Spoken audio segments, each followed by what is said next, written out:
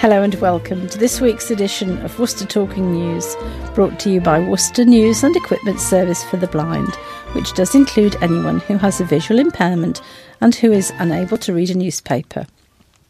We have the permission of the Worcester News and we're recording on a very soggy Thursday, the 20th of February. I'm Elizabeth Hill, and the team this week comprises engineer Duncan Wynne, and round the table with me, Judith Docherty, Janet Goodwin and Sally Rowe. Clerical work has been done by Carol Hartle and her team. The thought for the day is from Keir Aldis and the music by Sheila Joines. May I extend a very warm welcome to any new listeners and hope you enjoy our offering. You will hear some emergency and useful telephone numbers, what's on in the local theatres. We'll open the birthday book, and please tell us yours if we don't have it already. We'll have the past week's headlines, the sunrise and sunset times, and they will be followed by stories of interest from the past week. The service is quite free to users. It is a registered charity. If, however, anyone does wish to make a donation, it can be sent to Colin Chance House, Wilds Lane, that's WYLDS, here in Worcester, WR5 1DA. And we do say a thank you to Mrs. Anne Briggs, who has sent in a donation this week. It all helps to replace equipment and continue the service. We are very grateful, thank you. Would you like to hear from you, especially if you have any suggestions for improvement? You can add a message in your wallet or leave a message on the answer phone, 01905 767766. Please be patient, we are volunteers, we're not here every day. We will get back to you, so do leave a message. I'm going to ask Janet now to read the useful and emergency telephone numbers. Thank you, Janet. Well, here in Wilds Lane, as Liz said, it's 01905 767766. Worcester Live is 01905 611 427. Malvern Theatres 01684 892277. Police non-emergency 101. Crime Stoppers 0800 555 111.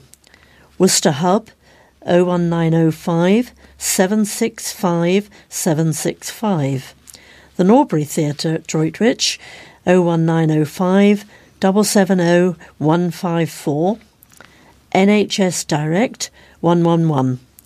Out of Hours Medical Assistance 0300 123 3211. That's between 6 and 8 p.m. Thank you, Janet. Now, birthdays. Any birthdays this week, Judith? Yes, we have one birthday for Arthur Smith. And his birthday is on the 26th of February. So we all wish Arthur a happy birthday. Happy birthday. Happy birthday. Have a good day. Thank you.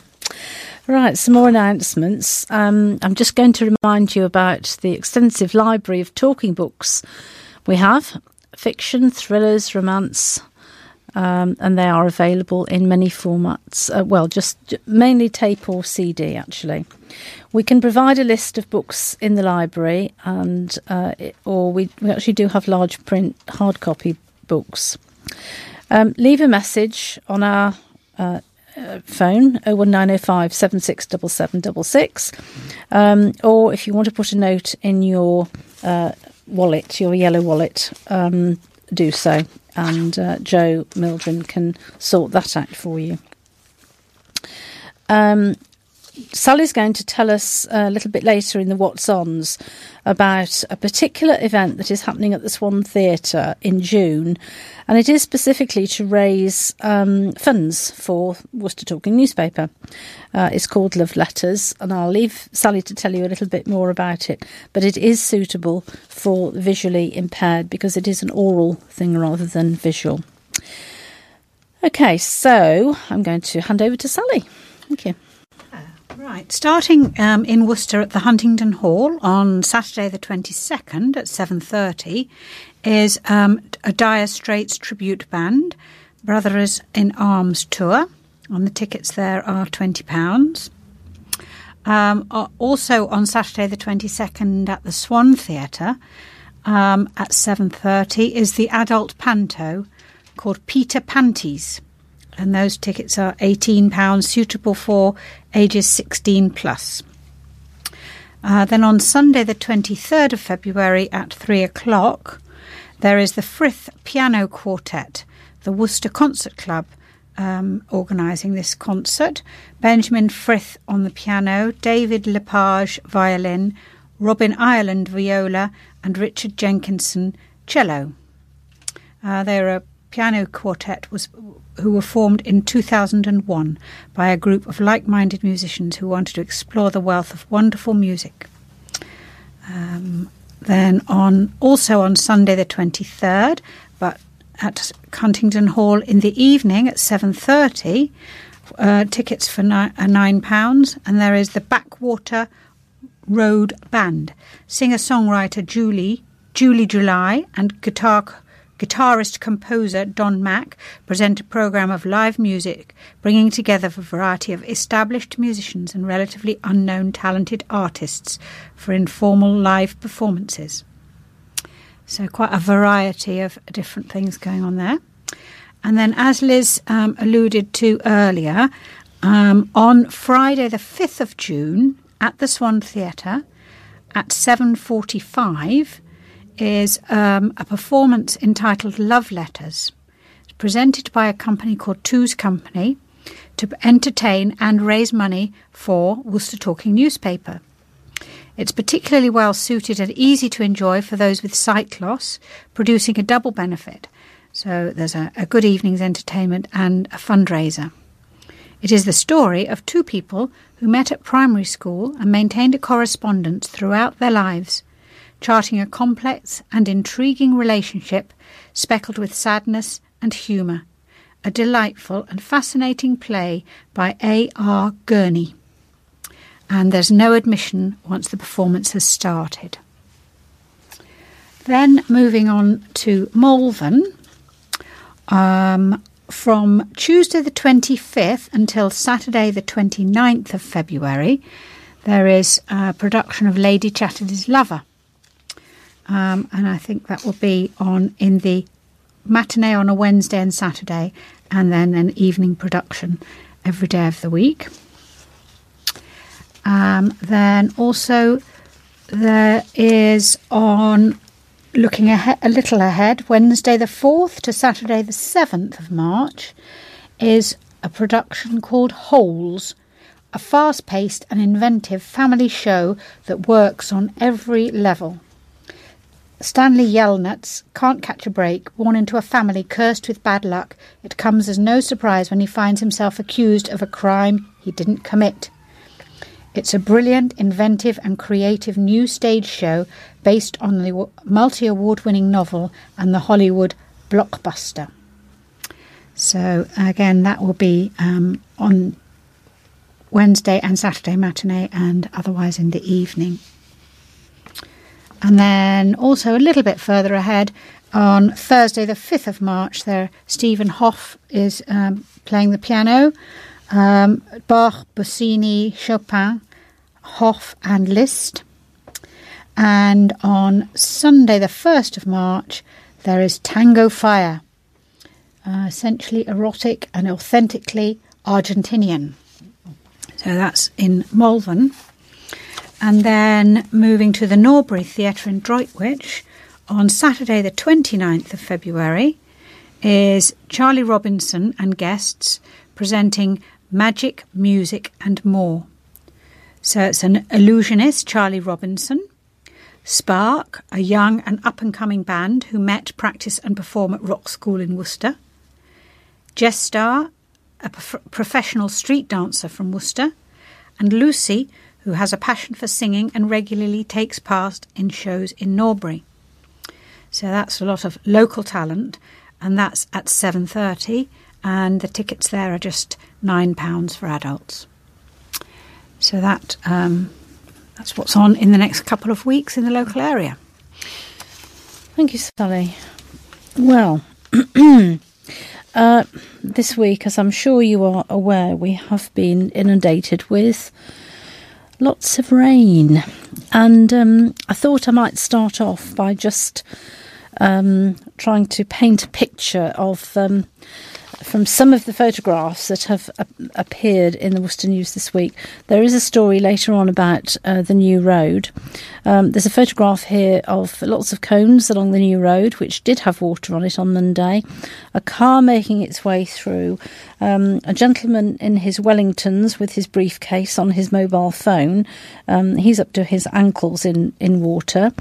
The old rectifying house, that's flooded outside and all along the South Quay there. Apparently the floodgates in Hilton Road are actually holding back a significant amount of water, although that is flooded too. Outside the arena and Riverside along Hilton Road, there is water. And along the Hilton Road, there are 4 canoeists paddling their way past the Avis garage in Hilton Road. Let's see what else there is. Some lovely reflections of the old rectifying house. The outside the Hive, there's a castle with a moat. Well, the moat really does have water in it this week. There's a car stranded on Croft Road car park. So nice photograph of Croft Road car park flooded with a little white car in it. And of course the swans who extend themselves to the water's edge. In Lower Wick, there is a photograph of flooding with houses in the foreground and the chimney of the old electricity works in the background. On benches with floodwater up to the seating, there are a couple of ducks. There is a photograph of a seat, one of the metal Riverside seats, and the water is just a few inches off the armrests, so you can tell how deep it is. The cricket club, the water is actually up to the gateway of the cricket club, and they have built, they've used some scaffolding and built a walkway to get into the Graham Hick Pavilion. There's also a photograph of an underpass here, excuse me, which I guess is St John's, and quite a nice photograph with backlit with the sun of somebody walking through floodwater. There have been many, and there are, of course, many stories this week that we will be reading to you about the various aspects of the floods. So I'm going to ask Judith if she'll do the headlines and sunset and sunrise, please. Okay. All right, yes. Starting off with dodgy sausages put me in hospital. Guilty, man raped girl. Disruptive Dennis. Aftermath. Wrecked. And finally, did Link Road work make floods worse? And the sunrise is now 13 minutes past 7 a.m. and sunset is 5:31 p.m. And I believe you have the first story. I will start, yes, with the dodgy sausages. Our family say they were all given food poisoning, with the mum ending up in hospital after eating out-of-date sausages they had bought from Asda in Worcester. But Asda has not admitted that the sausages were out of date. Norkio Luxak and Rafael Paluzak bought the sausages as part of a weekly shop on February the 6th and ate them straight away, along with their 3 children. The Worcester couple, who are due to be married next weekend, say they didn't realise that one packet was out of date by almost 2 months until they started feeling ill that evening and checked the best before date. Mr. Paluzak, 39, said the days after they ate the sausages were hell, and that his partner, Miss Lukzak, ended up in hospital. He said, "We were all so ill, we were queuing for the bathroom. And 5 people and only 1 bathroom. There was sick everywhere. It was like something out of a nightmare. The children have all been off school. Our 4-year-old has been especially ill. I have had to take time off to stay at home with them and have lost out on a week's wages. It is not what we needed right before our wedding. We are praying we will all be okay for the big day. We are still recovering. All the children have had stomach pain, sweating and vomiting. I have been going to the toilet 10 to 15 times a day. My partner has had to be hospitalised for tests. She has kidney problems and has to be extra careful with things like this.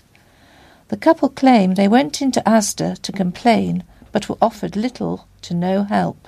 However, the supermarket giant denies this. Miss Lukzak, 34, said, "I have lived in Worcester for 8 years and regularly shop at Asda with no issue. However, this has been awful. I feel like we have been treated appallingly. We have been offered no apologies or anything. This shouldn't have happened. When I went in and spoke with the store manager, he offered me a refund and then took the out-of-date sausages off the shelf in front of me. It was not on. No one was interested in how we feel or how the children are." She added, "This could happen to anyone. Food poisoning is especially dangerous for young children or the elderly." An Asda spokesman told the Worcester News, "We monitor all of the stock in our stores to ensure that our products on our shelves are in date, and as soon as Miss Lukzak made our store aware of her complaint, our store manager accompanied her to our shelves to reassure her there were no out-of-date products on sale, before offering her a goodwill gesture in recognition of her unhappiness. We will continue to investigate what could have happened here and wish Miss Lukzak and her fiancé every happiness for their wedding." A paedophile who raped the same girl 4 times is behind bars after being found guilty of his crimes. Wayne Russell was told he is facing a significant custodial sentence by Judge Nicholas Cartwright after he was found guilty of 4 counts of rape following a 5-day trial at Worcester Crown Court. The jury of 7 women and 5 men took 3.5 hours to reach their verdicts. Russell, aged 49, of Lilac Avenue, Tolladine, showed no reaction as the jury foreman spoke. The rapes took place between January 2010 and January 2016, and all throughout this period the girl was under the age of 16. She was first raped in an alleyway near a school off Green Lane when she was aged 9 or 10, the court heard. She told police, "We had sex, but I didn't want to." After the rape, the victim said she was pushed to the floor, which resulted in her hurting her arm and cutting her leg. Another of the rapes took place at Russell's Tolladine flat. The victim said she was 14 or 15 at that time, and she was raped after smoking cannabis and drinking Strongbow.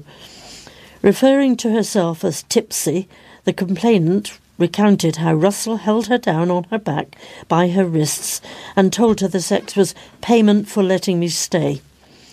In the police-recorded interview that was shown to the jury, an officer asked her if Russell knew she did not want to have sex with him, and she replied yes. At one stage she told officers, "I've tried to block it out." Russell's former stepmother told the court the victim turned up on her doorstep after the rape at his flat. The witness said the victim collapsed before coming round, and she described her as very pale, lethargic, miserable and filthy, when usually she was bubbly. A third rape took place in Cripplegate Park when the victim was aged 12 or 13, with Russell assaulting her after they had arranged to meet. The fourth rape took place at Brickfields Park after Russell had bought the girl 2 bottles of Lambrini. The jury heard that Russell assaulted her behind a shelter in the park and then left her alone, and that her friends found her and called the police and an ambulance, and she had to spend time in hospital. Russell, when he took the stand, claimed the rapes did not happen. Following the verdict, Judge Cartwright said he would need to read the victim's personal statement before sentencing Russell on March the 13th. "You are facing a significant custodial sentence," the judge told him, before sending him down to be remanded in custody until March the 13th. Flooding caused major disruption across Worcestershire as Storm Dennis raged over the weekend. Heavy rain, rising river levels and flash flooding closed multiple roads across the county, while homes, gardens and businesses were flooded. Environment Agency Manager Dave Throp said severe flooding is set to continue. The conditions by our rivers and our roads are extreme and dangerous. I predict it will only get worse in many areas. Please don't travel unless necessary and heed advice and warnings of emergency services. In Worcester, the A449 between Claines and Ombersley was closed both ways due to flash flooding on Sunday, while a rising river team saw temporary lights installed on the A449 at the Powick roundabout as the road disappeared underwater. The River Severn burst its banks, leading to flooding along the riverside in the city by Browns and the Diglis Hotel. And people living in St John's and Kemsey said their gardens had filled with water running off nearby roads and fields. While the A44 Bromyard Road was also severely flooded, and a rise in water levels at the Laherne Brook led to flooding in Albury Road. The Martley Road from Lower Broadheath to Worcester was underwater and impassable at several points. Shane Cotterell said his garden in St John's was flooded, but added there are people far worse off than us. I'm safe knowing the water level is still around a 6 foot lower than my back door and won't reach it. I pity those already flooded. Steve Edrop, chef at the Fox Inn at Bransford, said he and others had been forced to barricade the front of the pub with sandbags to try and hold back the rising water. He said water is rising steadily here at Bransford. We have barricaded the pub's frontage with sandbags. It's risen a foot in the last 2 hours. I live on site with another member of staff. We can leave, but need to stay and stop water coming in at the moment. The bottom bar is completely flooded. Me and my flatmate are upstairs and okay. We'll be fine here, plenty of food and beer. A similar picture was seen across the county with multiple roads flooded, including Westwood Way in Droitwich, Hanley Road in Upton-upon-Severn, and parts of New Street in Upton-upon-Severn. The M5 was brought to a standstill in Worcester. Floodwater poured onto the carriageway from fields. The flooding affected the northbound motorway between Junction 5 for Droitwich and Junction 4A for the M42. There were 39 flood warnings and 30 flood alerts in Worcestershire on Sunday. West Midlands Ambulance Service also increased its state of readiness in light of the flooding. All of the Trust's 30 4x4 ambulances were available to respond to incidents, along with specialist resources, including the Hazardous Area Response Team, who have specific training in working in water. Floods brought by Storm Dennis have caused major disruption, with road closures, stranded vehicles, shut businesses, and people forced to evacuate their homes. Although the storm has now passed, the aftermath of the flooding was still causing problems yesterday, and that will continue today. Bridge and road closures left St John's and Powick almost completely isolated, while Hilton Road, New Road and the Powick roundabout were all closed. The only way to cross Worcester Bridge by vehicle was via a shuttle bus going both ways, which meant Holt Heath Bridge was the remaining means of crossing the River Severn in the city. Residents in Toronto Close in Lower Wick experienced serious flooding. 4 adults, 2 dogs and a cat had to be evacuated from their homes by the Hereford Fire and Rescue Service on Monday.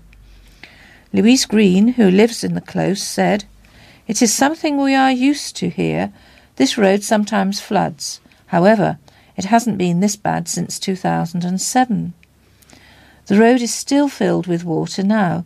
We get it from the front and the back. It is slightly better than it was, but people are still struggling to get in and out." Businesses also felt the effects. Brown's at the Quay, the Severn View and the Old Rectifying House all experienced flooding. The Old Rectifying House posted this on its Facebook page. "Sadly, I have to let everyone know that we got hit pretty bad by the flood. It means we'll be out of action for a while, I'm afraid. But me and my rather impressive and caring staff will bounce back better than ever." Multiple car parks across the city were closed due to the flooding, including Crowngate, Pitchcroft and the cattle market. The City Council advised people to only travel if absolutely necessary. Despite the advice, cars were seen submerged in water throughout the city. Over the weekend, emergency services were extremely busy. West Mercia Police said, "We have received almost 1,999 calls, over 2,800 101 calls, and deployed to over 320 incidents that needed immediate attendance. We would like to reassure everyone affected that all partners are working together to keep people safe, and plans have been put in place for the coming days. However, police reported that people ignoring road signs were causing issues. West Mercia OCC tweeted, "We are still getting reports from partner agencies who are trying to evacuate people from flooded houses, but are being hampered by motorists driving through road closed signs. This is causing further risk to emergency crews." Severe flood warnings, meaning a danger to life, were in place in Tenbury Wells, Ludlow and Upton-on-Severn. A woman in Tenbury was swept into the flood on Sunday. The body of Yvonne Booth, aged 55, from Great Bar in Birmingham, has been found as the Worcester News went to press. More news about the floods, and it's titled Wrecked. People whose homes were wrecked by floodwater have called for flood measures to protect them. Residents in Toronto Close, Lower Wick, some of who were forced to evacuate after heavy rainfall and rising river levels caused serious damage to their properties, want a flood defence system to be put in place. Some had to flee their homes after firefighters from Hereford and Worcester Fire and Rescue Service were called at 10:39 p.m. on Sunday, February the 16th, following Storm Dennis. One resident, Steve Talbot, said, "I'm a little bit annoyed because the council has promised to put up flood defences. The walls will have to be stripped and replastered to prevent contamination in the houses. You've got the river Team at the back and it comes through the gates. It comes as high as 20 inches within half an hour. You can see your back garden disappearing and then it starts rising." One resident, who didn't want to be named, fled his home and is staying in the Travel Lodge in Cathedral Plaza. He said, "It's the frustration of the battle of getting the flood defences up on the brook. It's what it is. There are people who are in a worse state than us. There are people dying. This was minor in comparison. We were all expecting it, but it's never been this bad. We had to prioritise and move all our stuff upstairs. The water had risen about 60 centimetres in my home. The last time this happened was in 2007, but it was nowhere near as bad as this. Worcestershire County Council did not comment on the calls for a flood defence system, but did say the council is preparing an emergency package of support for those worst affected by flooding across the county. Leader of the County Council, Councillor Simon Geraghty, said, "We recognise the severe impact that recent storms have had on Worcestershire and the impact that the subsequent flooding has had on residents, businesses and local communities. The recent rainfall that we've seen, following on from an extended period of wet weather, has led to some of the worst flooding in Worcestershire for many years." Councillor Geraghty asked, I'm visiting some of those areas that have been hit hardest. I want to talk to people and listen to their concerns as we develop an emergency package of support. I will be announcing further details in the next day or so. But as residents struggled to clear up the mess, they questioned what could be done for the future. Ben Hopkins, who moved to the area 6 months ago, said, "It was to be expected and I was told about flooding in the area. This also happened in 2007. There's a river and a brook not far away. I was hoping it would never happen again, but it has. I moved all the important things upstairs and moved my car. Next door banged on my door as the road was filling up. I panicked. Within a half an hour, it was all in the house." Another resident said, "Next year we can flood again. What is the future for the properties here? We need to think about how future-proof the houses to make sure that it doesn't happen again. We can be quick. It's frustrating. There is nothing you can do about it. It's pointless getting angry because it doesn't solve anything. We had warning it was going to come. It doesn't matter if you get 2 inches of flooding or 2 foot. You're still flooded. It still damages all the materials in your home." And the final flood headline story. A councillor and residents say they fear the major work to dual the Southern Link Road has contributed to some of the worst flooding ever seen in Powick, but the County Council has denied the suggestion. Powick has suffered badly from the effects of Storm Dennis, with flooding forcing residents out of their homes and closing businesses and making major roads inaccessible. Residents say they are concerned the work to dual the nearby Southern Link Road between the Ketch and Powick roundabouts has done nothing but contribute to some of the worst flooding the village has ever experienced. While Councillor Tom Wells, who represents Powick on the County Council, said building a huge construction compound on a floodplain might have made the situation far worse than it would otherwise have been.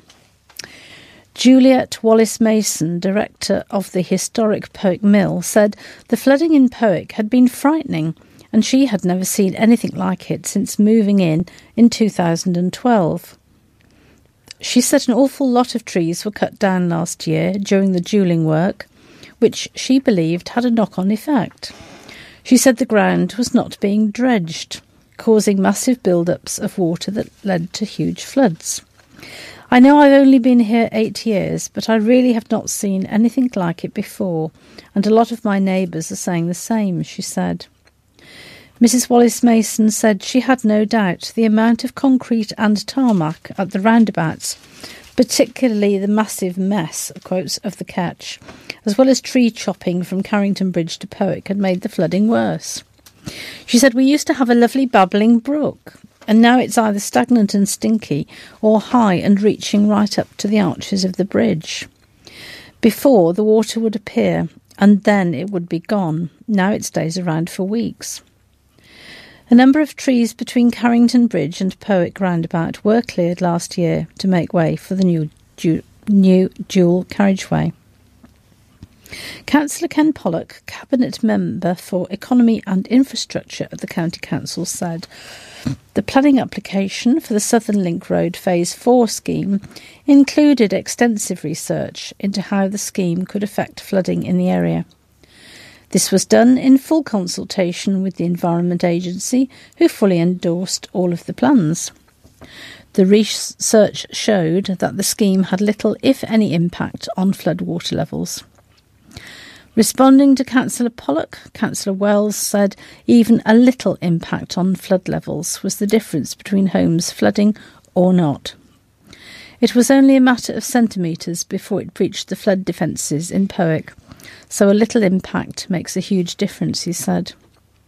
Councillor Wells said the flood defences installed after huge floods in 2007 were to make sure, it was claimed, the devastation, quotes, never happened again. There is a huge compound there and a brand new access road, huge mounds of earth and dirt from earthworks and foundations. And there the article ends. It was a little bit cut off. So, those are the headline stories, and rather soggy ones. Yes. With the rest of the news, here's Judith. Thank you. More needs to be done to bring the hundreds of city homes that have been empty for years into use, instead of building on green space, a councillor has said. Councillor Lewis Stephen will use the evening of the of February the 18th, the full City Council meeting, to highlight the number of empty homes in the city and call for a big council tax hike for the owners who fail to bring their properties back into use. If the call gets the backing of councillors, it could see the owners of homes that have been empty for more than 5 years forced to pay 3 times the amount of council tax. There are 327 empty homes that have been empty for more than 6 months, and 86 homes empty for more than 2 years. A total of 15 homes have been empty for more than 5 years, and 13 homes have been vacant for more than a decade. The council can already charge double the amount of council tax on homes empty for more than 2 years after changes in government legislation. City councillors backed by the plan to hit the owners of long-term empty homes last February and will again look at charging more council tax for empty homes tonight. That is the night of the meeting. Councillor Stevens said it was important to publicise the issue of long-term empty homes and said whilst the city and the county need more homes, it should be looking to bring empty homes back into use as well as building on brownfield land and in the city centre, rather than paving over the city's green space. He said, building more homes on the edge of the city, particularly in places where there are poor public transport links, means more cars on the road and more traffic and congestion in the city centre. It's important to highlight the number of empty homes there are in the city, and we need to be encouraging the owners of empty homes to bring them back into use. We do need more homes. We do need more accommodation, but we need positive suggestions that will provide more housing. Councillor Stevens said bringing empty homes back into use, particularly eyesore homes left to decay, would also detract from the becoming a focal point for antisocial behaviour and squatting. Empty properties can be reported via the housing section of the Worcester City Council website. Worcestershire MP Robin Walker has said he is looking forward to continuing the interesting and fascinating work at the Northern Ireland office after earning a promotion in Prime Minister Boris Johnson's first cabinet reshuffle. Mr Walker will now take up the role of Minister of State, having previously served as Parliamentary Under-Secretary for Northern Ireland. He said, from a personal perspective, the Northern Ireland work has been very interesting and fascinating, and I'm sure it will continue to be.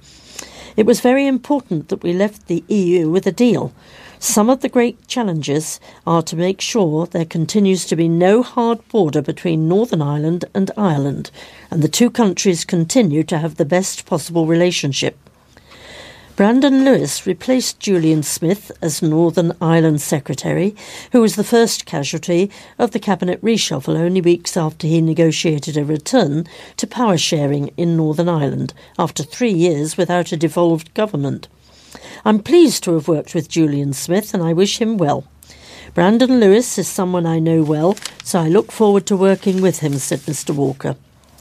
Mr Walker also said county colleague and Redditch MP Rachel McLean's appointment as Parliamentary Under-Secretary in the Department of Transport was fantastic news for Worcestershire. Bromsgrove MP Sajid Javid quit his role as Chancellor and resigned from the government yesterday, February the 13th, in Mr Johnson's first significant cabinet reshuffle since the Conservatives' election win in December. Mr Walker said, I was very sorry to see Sajid Javid leave. He was a great colleague and a fantastic Chancellor, and I hope he will be back. A health watchdog has found A&E departments in Worcestershire Royal Hospital and Alexandra Hospital, Redditch, inadequate. A report by the Care Quality Commission, CQC, released found people waiting too long for assessment and treatment. They also found patients were treated on corridors too frequently and not referred to specialists quickly enough. According to the inspection held in December, the longest wait for a bed was recorded as 23 hours and 24 minutes. 18 patients were noted to be on trolleys along the main corridors, and patients' privacy and dignity was not always protected due to overcrowding.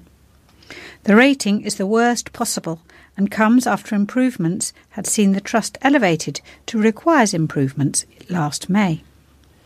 In response, Matthew Hopkins, Chief Executive of Worcestershire Acute Hospitals NHS Trust, said, despite the enormous efforts of our staff alongside GPs, community staff and social care, we know that some patients are still waiting too long to get into our emergency departments or are spending too long in the emergency departments waiting to be moved onto a ward. On behalf of the Trust and all of our partners across the county, we apologise for this. The Trust went on to say that since the report, they have increased the numbers of nurses and doctors in A&E departments and will open an additional 33 new beds at both hospital sites. CQC Chief Inspector of Hospitals, Professor Ted Baker, said, at Worcestershire Royal Hospital, the Trust failed to meet national standards requiring clinical assessment of 95% of ambulance conveyed patients within 15 minutes of arrival. Some people brought by ambulance waited over 3 hours before being handed over to Trust staff for care and treatment. The Trust recognised an increase of patients sustaining pressure damage while waiting in Worcestershire Royal Hospital's emergency department. It had taken action deploying a tissue viability nurse and introducing pressure-relieving devices. However, patients remained on trolleys for extended periods due to lack of space in the department for them to be transferred to a more appropriate hospital bed. Overcrowding was our biggest concern in Alexandra Hospital's emergency department. The layout of the department and too few cubicles led it to becoming overwhelmed quickly, posing a risk to patient safety. However, in both departments we saw professional and caring staff who remained cheerful and engaged with patients, even when working under pressure. Interactions were positive and respectful. Another flood story, I'm afraid, but it's a community one. A brother and sister have praised the community for uniting to donate food, clothing and other items to people hit by the flooding, and they are appealing for even more help. Steve and Ellie Simmons set up a drop-off donation point at Powick Church in the Greenway on February the 18th, and people in need were invited to attend between 5 and 9 p.m. On Wednesday evening to collect items that they had been left without due to the effects of Storm Dennis. Miss Simmons, aged 24, said, people have been kind and have been taking in donations. So many people have lost items in their home from the floods. It's for everyone in Worcester, not just the residents in Powick. Everyone seems so badly affected. We want to help everyone, or at least as many people as we can. The whole community has come together. The amount of donations we have received has been unbelievable. Miss Simmons added, people in Powick were evacuated and haven't been back to their houses yet. We want to make people aware that if they are in need of stuff, we can help. The family are appealing for donations such as clothes, food, bedding, pet food, toiletries, crockery, household items and so on. Meanwhile, a free evening meal was going to be available at the Red Lion in the village in Powick on Thursday evening. That's today, the 20th. Mr. Simmons, aged 26, said, if your house has been flooded, come and visit us and take items that you may need to help you get sorted. There's also free tea and coffee. Miss Simmons added the items will be available for the community to help themselves to over the weekend at the pub. Mr. Simmons is a chef at the Bank House Hotel in Bransford, and he will have been cooking the food. There was going to be sausage, mash and vegetables, as well as puddings, and Bennett's Ice Cream has also donated their sweet treats for people to enjoy a dessert. Well, I hope they enjoyed it.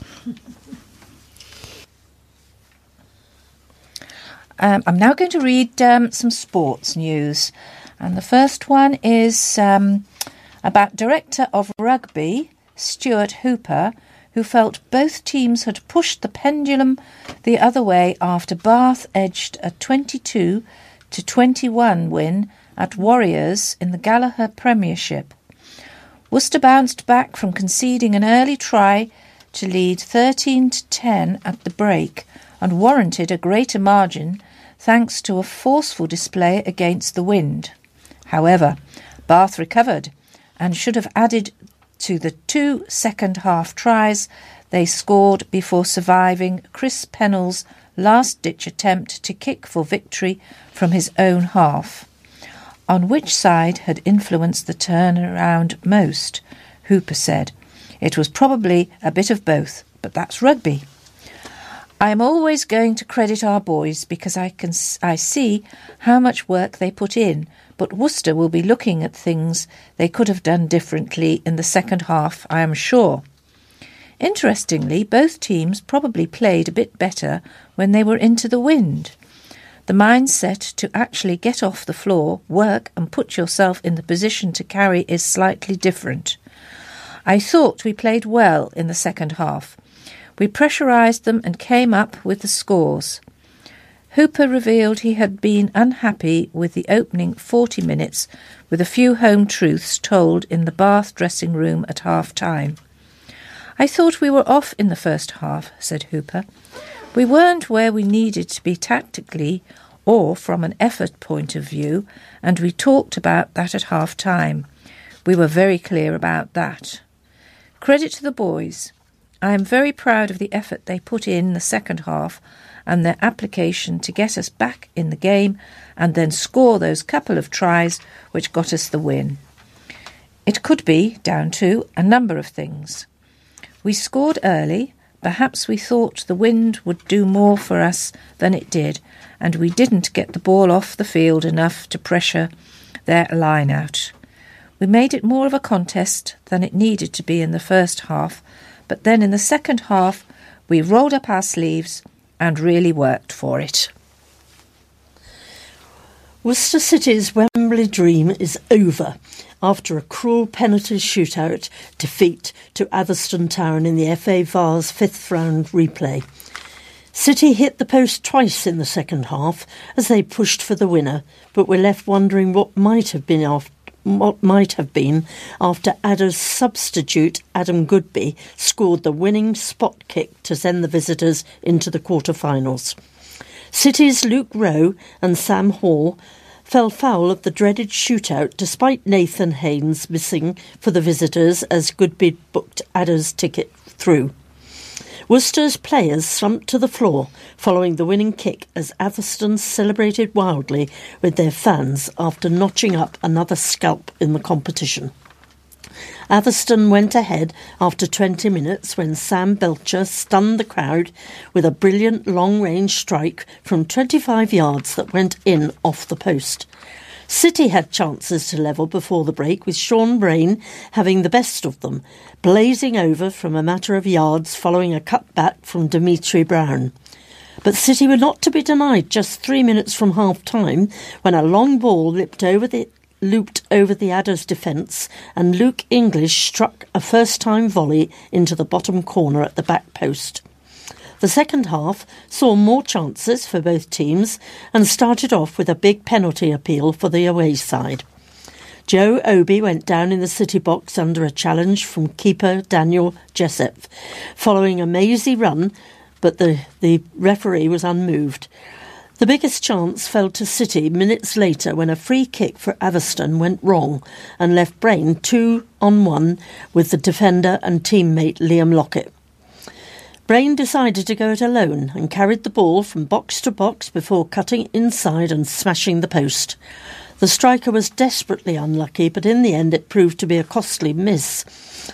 The game calmed down after the initial crazy 15-minute spell following half-time, but there was time for another big handball appeal from Atherstone when the ball looked to have smacked Joe Hawkins on the arm. Extra time came and went with little goalmouth action, but there was one big opportunity for the hosts in what proved to be another huge moment in the match. Marco Adagio, who was removed from the starting lineup minutes before kick-off due to a slight knock, came on just before the second period of extra time. The hero of the last round came so close to sending Worcester through to the quarter-finals when his audacious effort to chip the keeper crashed back off the bar with 7 minutes left. The shootout saw the first 6 penalties hit the back of the net before Hall missed for his for City.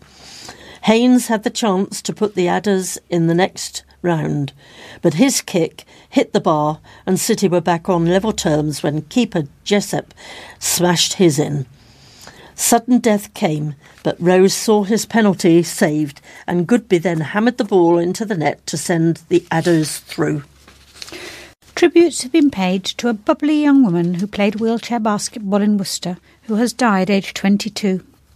Morwenna Johnson, known as Mo, died on January the 17th after battling mental health issues. The 22-year-old was known in the community after playing for Worcester Wolves Wheelchair Basketball Club. Her best friend, Emma Johnson, who met Mo in 2016, said, "We became very close over the years. She was like my sister. I was her family. I am completely empty without her. I have lost my shadow and lost my best friend. I was the one who was there for her. I saw her every single day up until the day she died." Mrs. Johnson met Mo at Stoke Spitfires wheelchair basketball in Stoke-on-Trent, where Mo was an ambassador for the club. Mrs. Johnson, aged 32, described her best friend as devastatingly beautiful and said she touched many people's lives. She was super competitive and fierce on the court. She was such an amazing person. It's a shame she didn't realise how important she was and how many people she touched. Mo, who changed her surname from Hastings to match her friend's last year, became paralysed at the age of 18 after having a spinal stroke.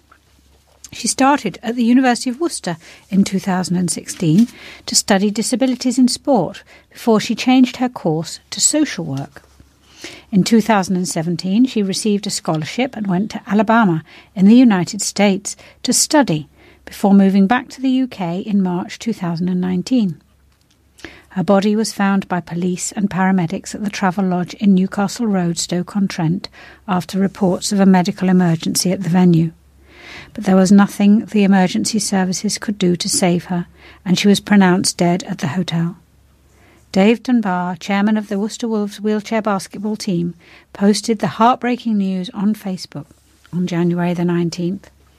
He said, "Had some very sad news to a young friend of mine losing, if that's the right word, her battle with mental health. I say she was a friend as I only really spoke to her a few times, photographed her a few times as well while she played a sport that she loved.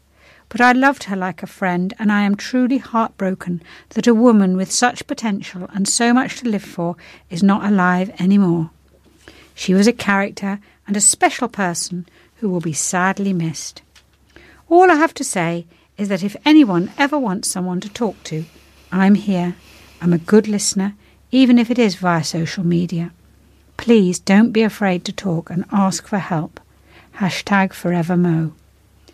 Harry Smith, head coach for Worcester Wolves wheelchair basketball team, said, "When you saw Mo, she always brought a bright spark to the team. She was fiery on the court and before every game she brought a real buzz to the team. She was one of the first people I had coached at the club. You could talk to her about anything, on and off the court. She was a lovely person and she cared for everyone." Mr. Smith, aged 24, added, "She was a role model within the Women's League. There are so many people who knew Mo. She provided so much happiness. She had a charismatic personality. She was a very helpful, happy, positive, fun and bubbly woman.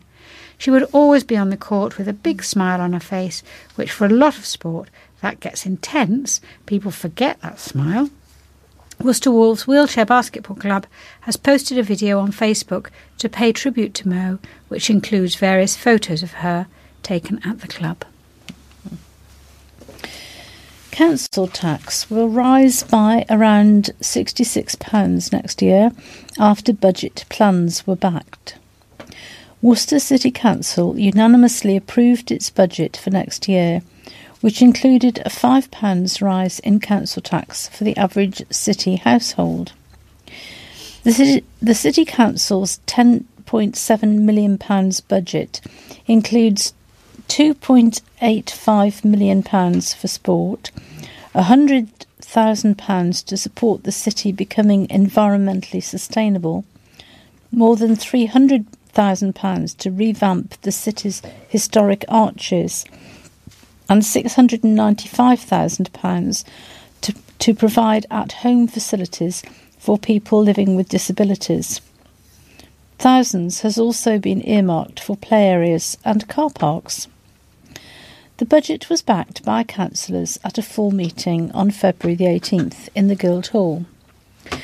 Councillor Mark Bayliss, leader of the City Council, said there had not been a bottomless pit of money for councillors to get everything they wanted, but the right balance had been struck. He said the drop in income from car parking and crematorium fees had meant the council had been left with some challenging decisions, which had been dealt with maturely.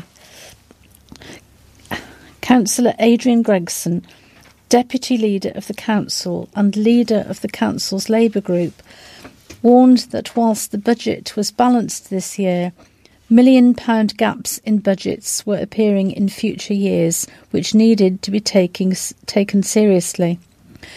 There are plans afoot. We do need to bear those in mind. It's no use waiting until this time next year to try and do that, he said. Councillor Louis Stephen, leader of the council's Green Group, welcomed the £100,000 to help make the city environmentally sustainable. He said, "Declaring a climate emergency was the easy bit. If we do want to get anywhere near our carbon zero targets, we now need to pick up pace. Tinkering around the edges is not going to get us where we need to be." Worcestershire County Council has already backed a 4% increase for the amount it asks from residents, with 2% ring-fenced for adult social care. West Mercia Police and Crime Commissioner John Campion had his budget plan backed earlier this month, with a 4% rise in funding extra officers, he said. Hereford and Worcester Fire and Rescue Service has also asked for £2 more next year. A cafe owner has released a CCTV image of a man who he believes stole the staff tip jar. Staff at Cafe Bolero in St Nicholas Street have been left shaken up and scared after the tip jar was stolen during the morning rush, said owner Fatmir Kokaj. Mr Kokaj said, "A man came into the shop and was served by a female member of staff. He ordered a hot drink and went to pay by card, but it was declined. When the server was distracted, he slipped the tip jar, which was sitting on the counter, into his bag. This was a very nasty theft. It was not about the money. It would have only been about £4. It is the principal. He stole from my hard-working staff. I found it very shocking when I watched it back on the cameras. According to Mr. Kokaj, the incident happened on February the 12th at 8:25 a.m, and he says the man was wearing a black coat and hat. He has sent the Worcester News a CCTV image of a man he suspects to be the thief. Mr. Kokaj added, I wasn't here at the time, I was on the school run, but the cafe was very busy and he took advantage of that. When I got into work, somebody asked me if I knew what had happened to the tip jar, and I was very worried. I immediately thought the worst.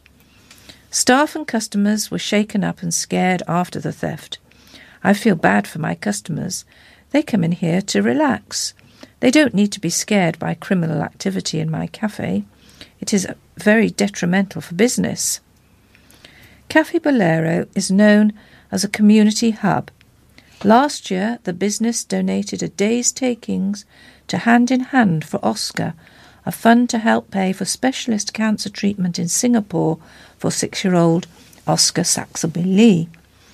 At the time, Mr. Kokaj said, I have 4 kids myself, and every time I look at my kids I am thinking about Oscar, and I put myself in his parents' position.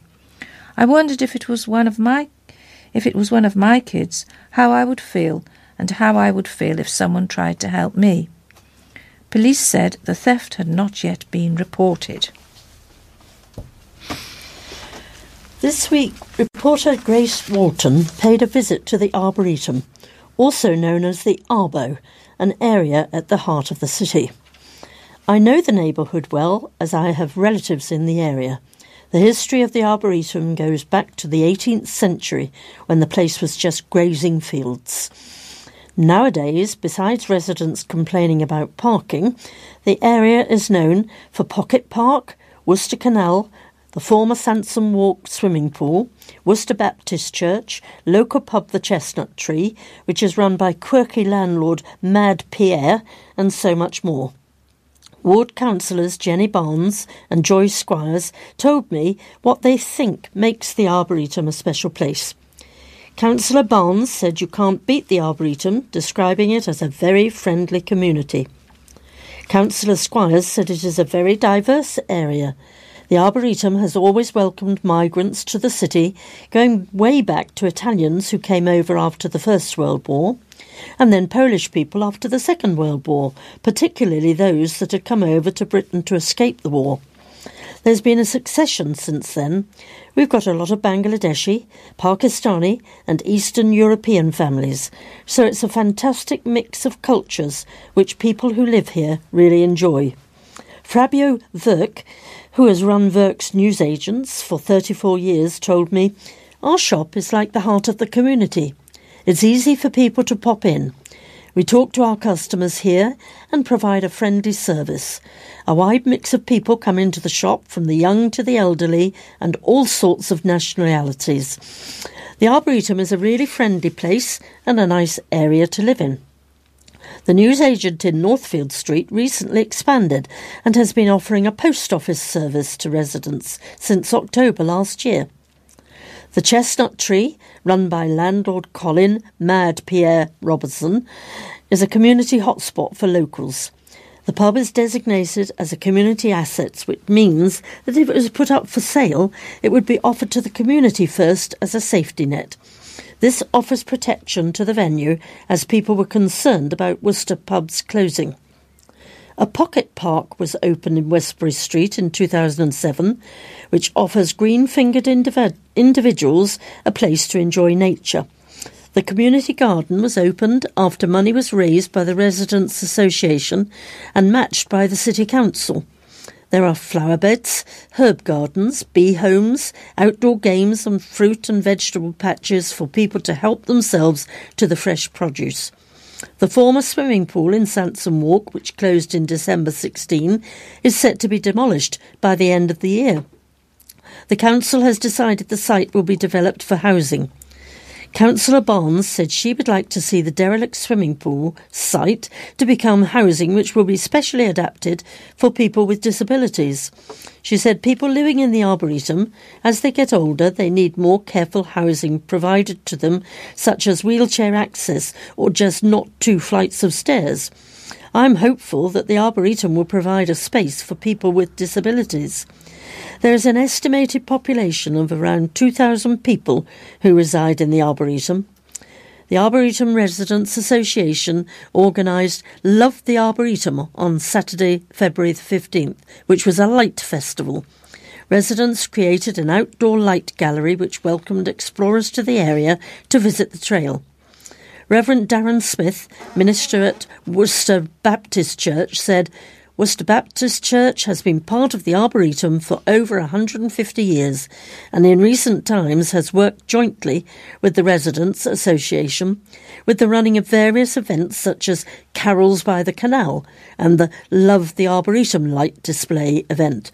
Both of these events help to bring about community cohesion.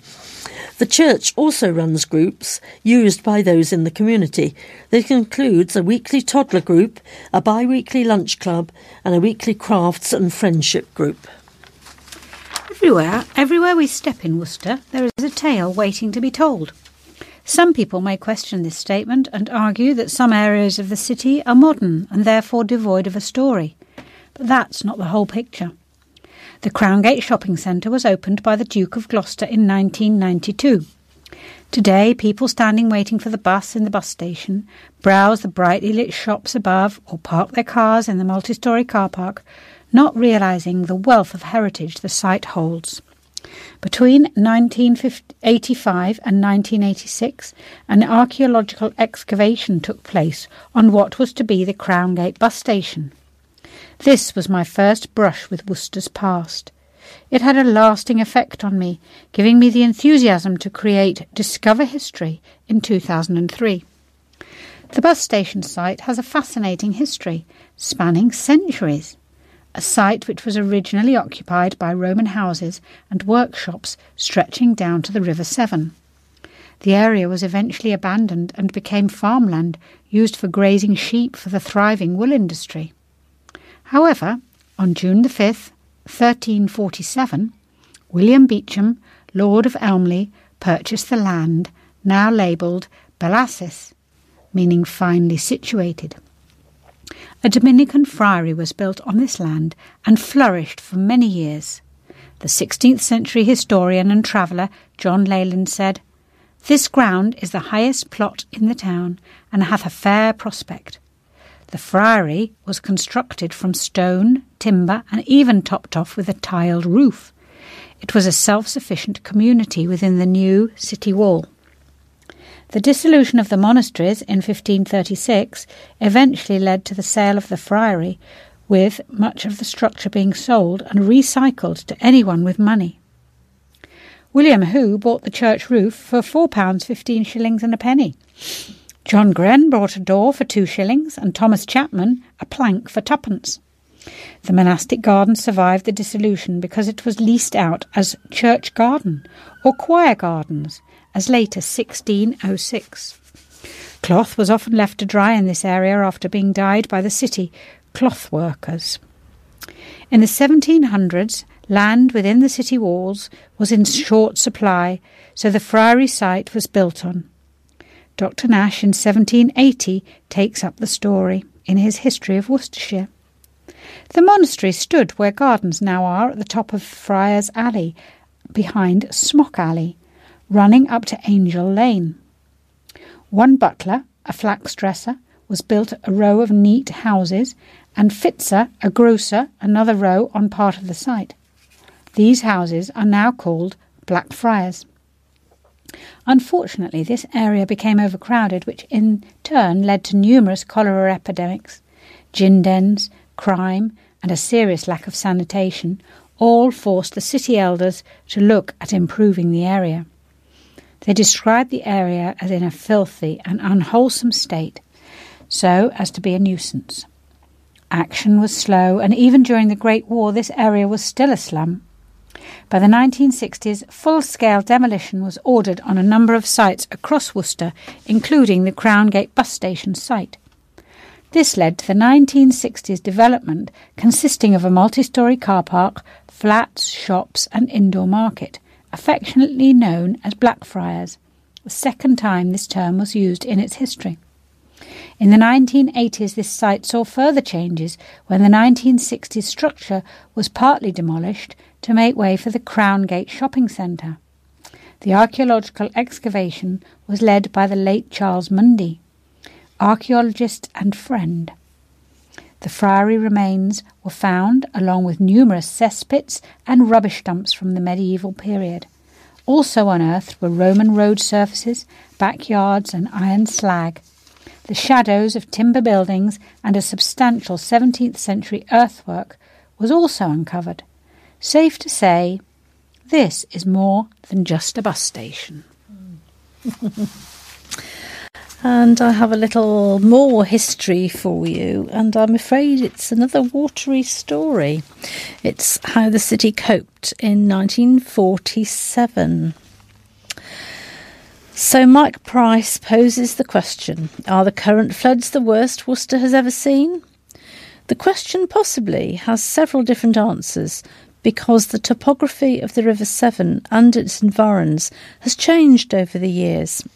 But certainly the city saw more than enough floodwater in 1924, 1947 and more recently in 2007. However, for most authorities, the benchmark has been Friday, March the 21st, 1947, when the maximum amount recorded reached 24 feet 3 inches, which the Worcester Evening News and Times described as exceeding all previous levels. This was not the height of the river, but the amount of water above the river's normal winter levels. As the paper explained, there were 26 feet 5 inches on the upper sill at Diglis and 34 feet 3 inches on the lower sill, representing 16 feet 5 inches and 24 feet 3 inches of floodwater respectively. This dramatic event was to virtually cut off St John's, and a third of the city's west side was sandwiched between the swollen rivers Severn and Teme, becoming almost an island. New Road was flooded by several feet of water, and what was described as a Dunkirk-style operation had to be mounted for several days to ferry people between St John's and the city.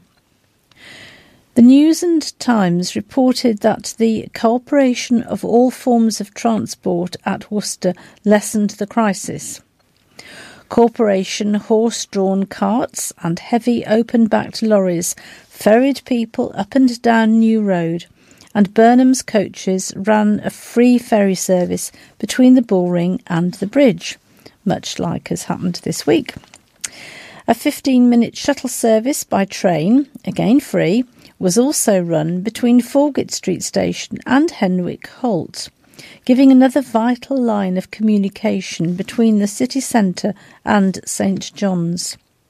The platforms on both stations were constantly crowded. People whose homes were flooded tried to struggle on by living in bedrooms and upper floors, but it eventually became necessary to evacuate most of them. Some booked into packed local hotels, while others were found emergency accommodation at Hillborough Hospital on Tallow Hill or in council houses. For those who stayed put, the WRVS and other voluntary services waded out with meals or used vans, horse-drawn drays and boats, while the Mayor of Worcester started an emergency fund for city flood victims, raising several thousands of pounds. Many Midland Red bus services had to be abandoned, with Newport Street bus station completely underwater and at least a dozen roads leading in and out of Worcester being totally impassable. But perhaps the saddest story of all emerged when floodwater from the River Teme entered the cottage of 88-years-old Mrs. Rose Little and her 90-years-old husband Tom at 1 Mill Yard, Lower Wick. The pair decided to stay on, but a few days later Mrs. Little died. As the News and Times pointed out, the funeral arrangements presented several difficulties. Eventually, Mr. H. Manning, manager of Worcester Cooperative Funeral Department, and 3 assistants, 2 of whom were builders, hired a punt and ferried the coffin across the flooded Team, having gained admission to the cottage via a bedroom window. They managed to get the coffin to dry land, and it was then transferred to a horse-drawn coal cart and taken to the home of one of the couple's sons, Mr. George Little, at Manor Cottage, Lower Wick, to wait until the waters subsided sufficiently to allow the hearse to pass along the Malvern Road to Powick Church.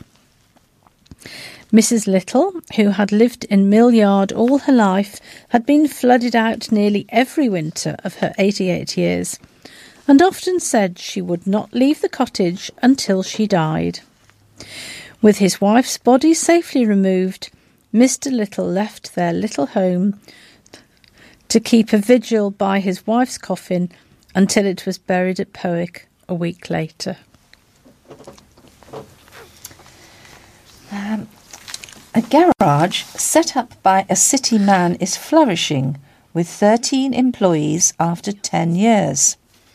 Worcester-born and bred Matt Jeffries started off the business with a shell garage in St John's more than 10 years ago, but now the plot hosts a shop for all motoring needs, including servicing, MOTs and repairs. Mr. Jeffries said with various businesses closing in Worcester at the moment, St John's Garages is one that is flourishing, and on Wednesday celebrated a decade in business.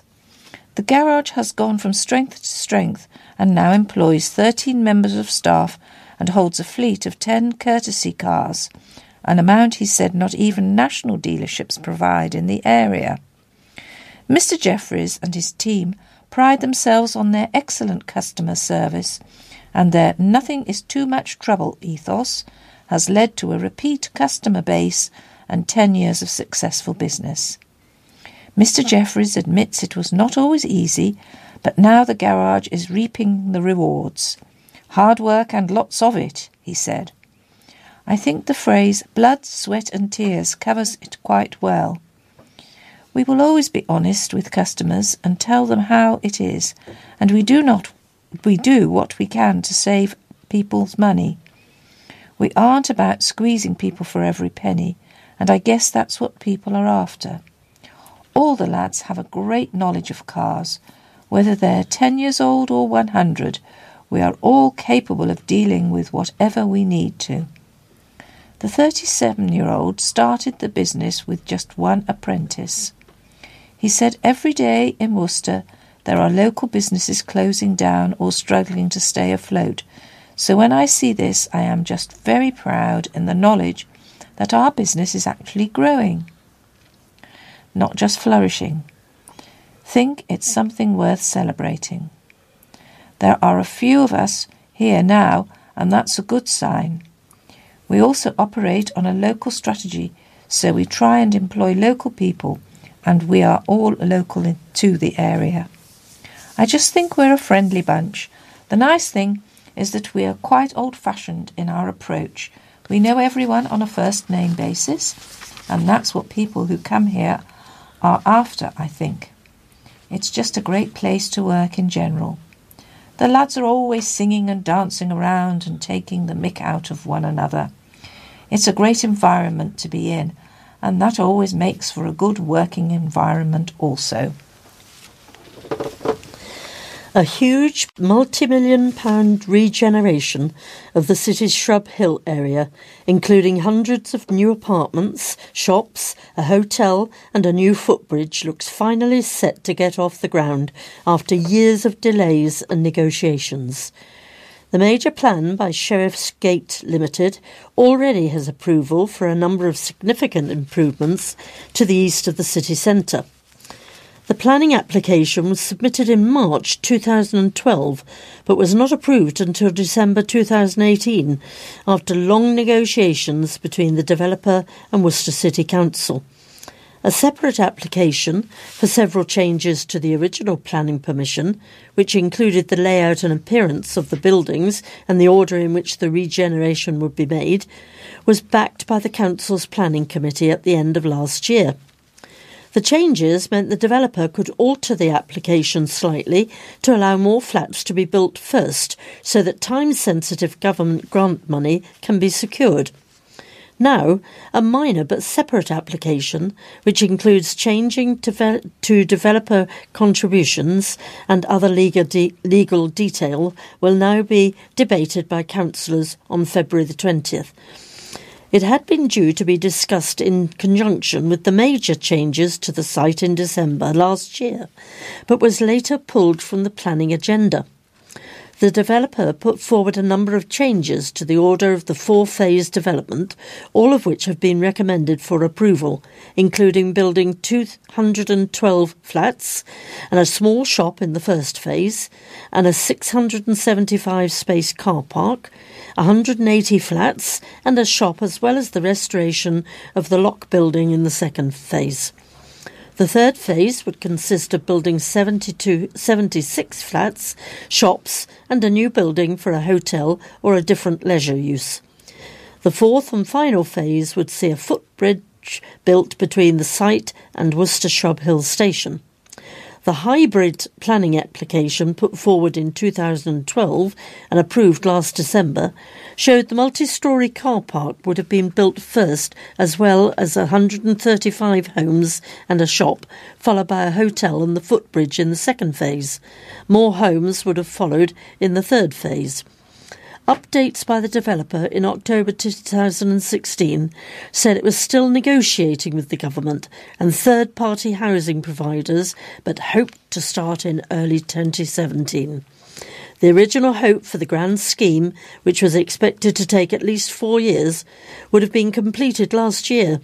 Early plans showed more than 600 homes alongside an 80-bed elderly care village, cinema, bowling alley, ice skating rink, retail, restaurants, a 96-bed hotel, gym, 1,000 parking spaces, offices and more. Amazon's Worcester Delivery Station has donated £2,000 to the Children's Cancer and Leukaemia Group as part of a community programme. The group received the donation as part of the Amazon in the Community scheme, where the company supports the communities around its operating locations across the UK. To mark the donation, a charity representative visited Amazon's delivery station in Worcester to meet the team. Amazon's Worcester Delivery Station manager, Marcus Gorman, said, "It's absolutely wonderful to have the opportunity to support the work of CCLG with this donation. The group offers such vital support to children with cancer, and we're pleased to fund part of that work. It was lovely to meet the charity representative and hear about all the ways CCLG offer care to families across the county." Jill Smithman, head of fundraising at the Children's Cancer and Leukaemia Group, said, "On behalf of myself and everyone at CCLG, I want to say a huge thank you to the Amazon team in Worcester for this donation. It was especially lovely to meet Marcus and the Amazon Worcester team and to thank them all. More than £64,000 has been donated to children's cancer and leukaemia by Amazon so far. The Children's Cancer and Leukaemia Group is a leading national charity for all childhood cancers and supports innovative world-class research to drive forward improvements in treatment with care and to ensure children with cancer survive and live happy lives." Another nomination has come in for this year's Worcestershire Education Awards, this time for a previous winner. Discover History, which won the Community Involvement Award in 2017, provides educational workshops and activity days, has once again received a nomination, with founder Helen Harding being nominated for Unsung Hero. The nomination described Mrs. Harding's contagious enthusiasm, saying, Behind the scenes, Helen has worked extremely hard. She is an unsung hero on many counts. Not only does she work on the boring admin out of sight, but she works enthusiastically in schools, bringing history to life in a fun and interactive way. The enthusiasm is contagious to the point even those children who struggle still manage to learn. When Discover History started, Helen planned the workshops and ensured they linked to the national curriculum that the schools were using. Helen was taken seriously ill in December, but still battled on until a hospital admission forced a halt. If Helen was nominated, shortlisted, or even won the Unsung Hero Award, she would be over the moon. She deserves to be the face of Discover History. Discover History was set up in 2003 by Paul and Helen Harding. The two not only carry out visits, they also run a series of history clubs for all ages.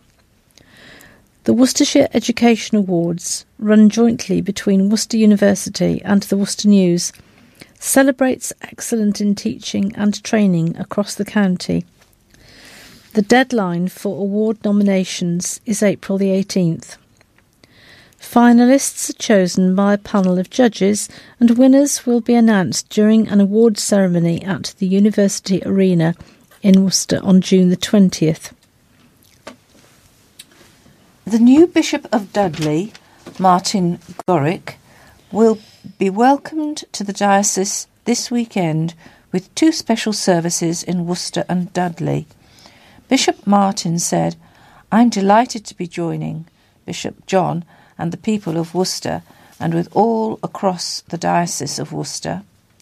At 4 p.m. on Sunday, February the 23rd, Bishop Martin will attend a special evensong service in Worcester Cathedral, where he will be installed as a canon of the cathedral as part of his role as the Bishop of Dudley. At 4 p.m. on Saturday, February the 22nd, he will be at a service at Top Church, St Thomas and St Luke, at the top of the High Street in Dudley. Here he will be welcomed to the borough of Dudley as well as the diocese by congregations and dignitaries from the area. These two services mark the official start of Bishop Martin's ministry in the diocese, where he will be working with Bishop John. A petition against building an 80-bed care home on the edge of the city has reached more than 500 signatures. Councillor Mel Alcott, who represents Claines on Worcester City Council, has launched a petition against the outrageous proposal to build a care home next to Common Hill Manor in Northwick, and said not only is the land a much-loved green space in the community, but there is no need for the care home when there are plans to build one less than a mile away. Northwick Developments Limited has put forward a plan to build a two-storey, £9 million care home off Northwick Road. A plan for the 74-bed care home on the remaining part of the old park and ride site in John Corman Drive off Droitwich Road, less than a mile away from Old Northwick Farm, was submitted to Worcester City Council in January. Councillor Orcutt said, whilst the plan is on the edge of Worcester, it will be decided by planners at Wychhaven, none of whom live in the area. She said, I think it is outrageous. A developer has put forward a proposal for a care home on an irreplaceable greenfield site known for its diverse and rare ecology, medieval history and stunning landscape view. The land is not even in the current SWDP. Furthermore, there are plans for a care home on the old park and ride site, just a stone's throw away. Of most concern is that the area floods.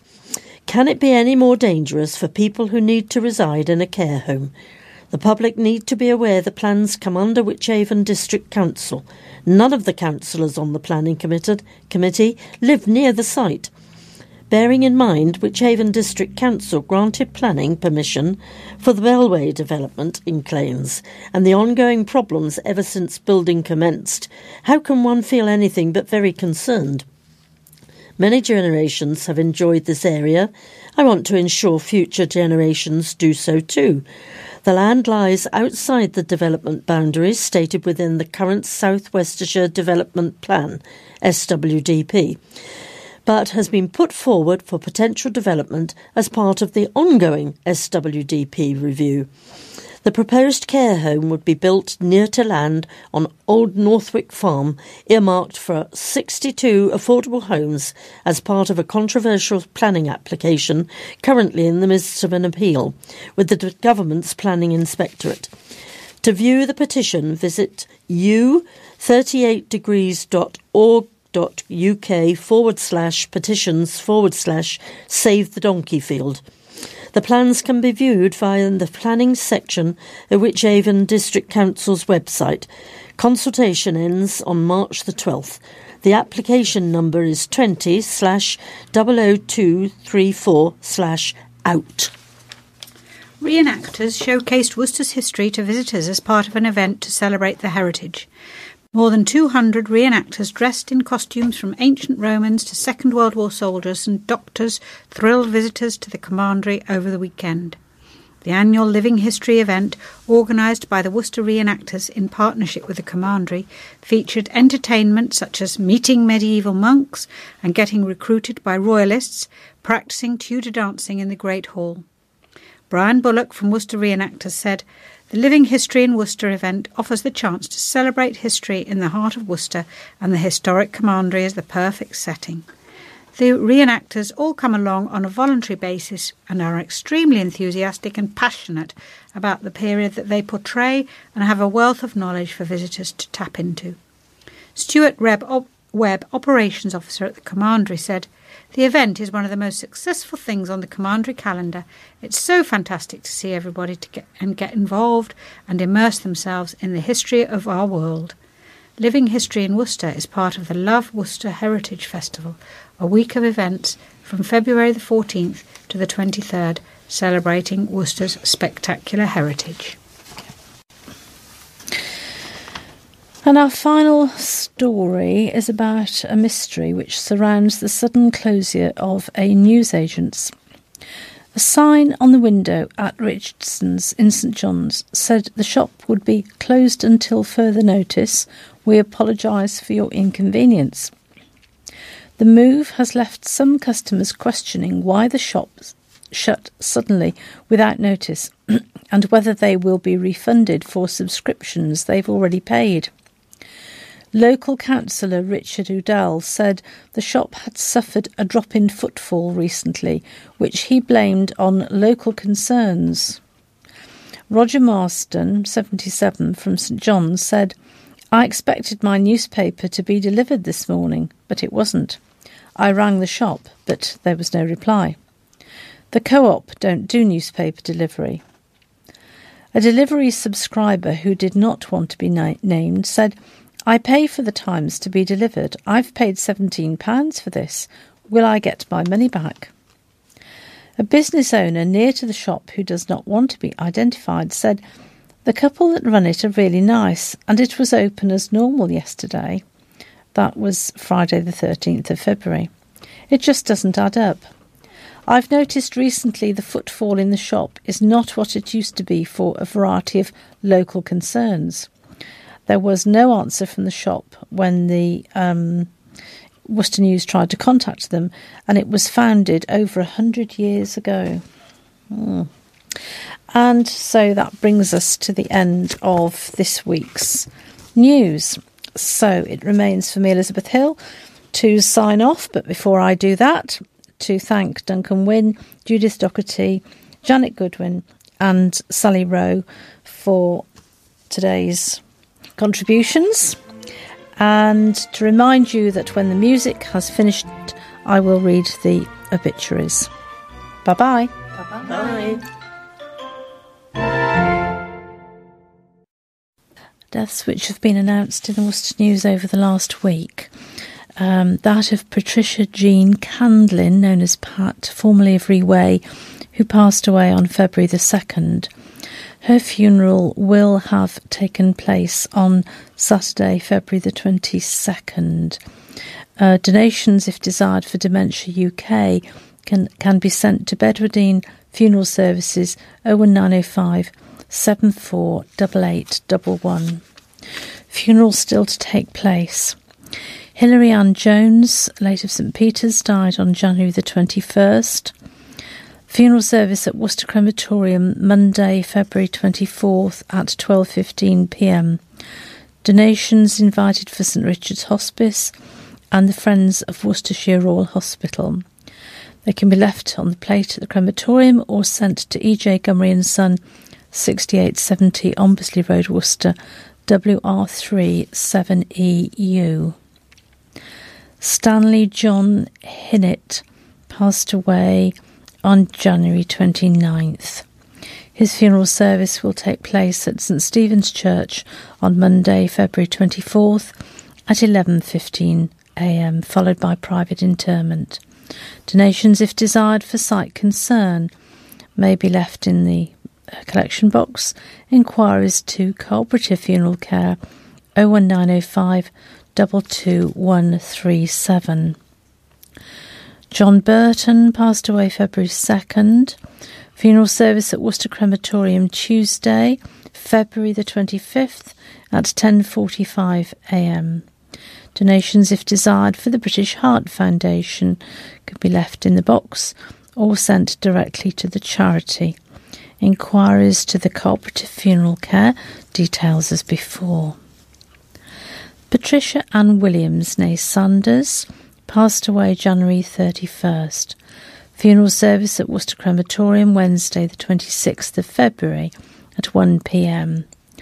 Donations, all flowers, but donations, if desired, to the Alzheimer's Society or Dementia UK can be sent to E.J. Gummery & Son, details as before, or a collection plate at the crematorium.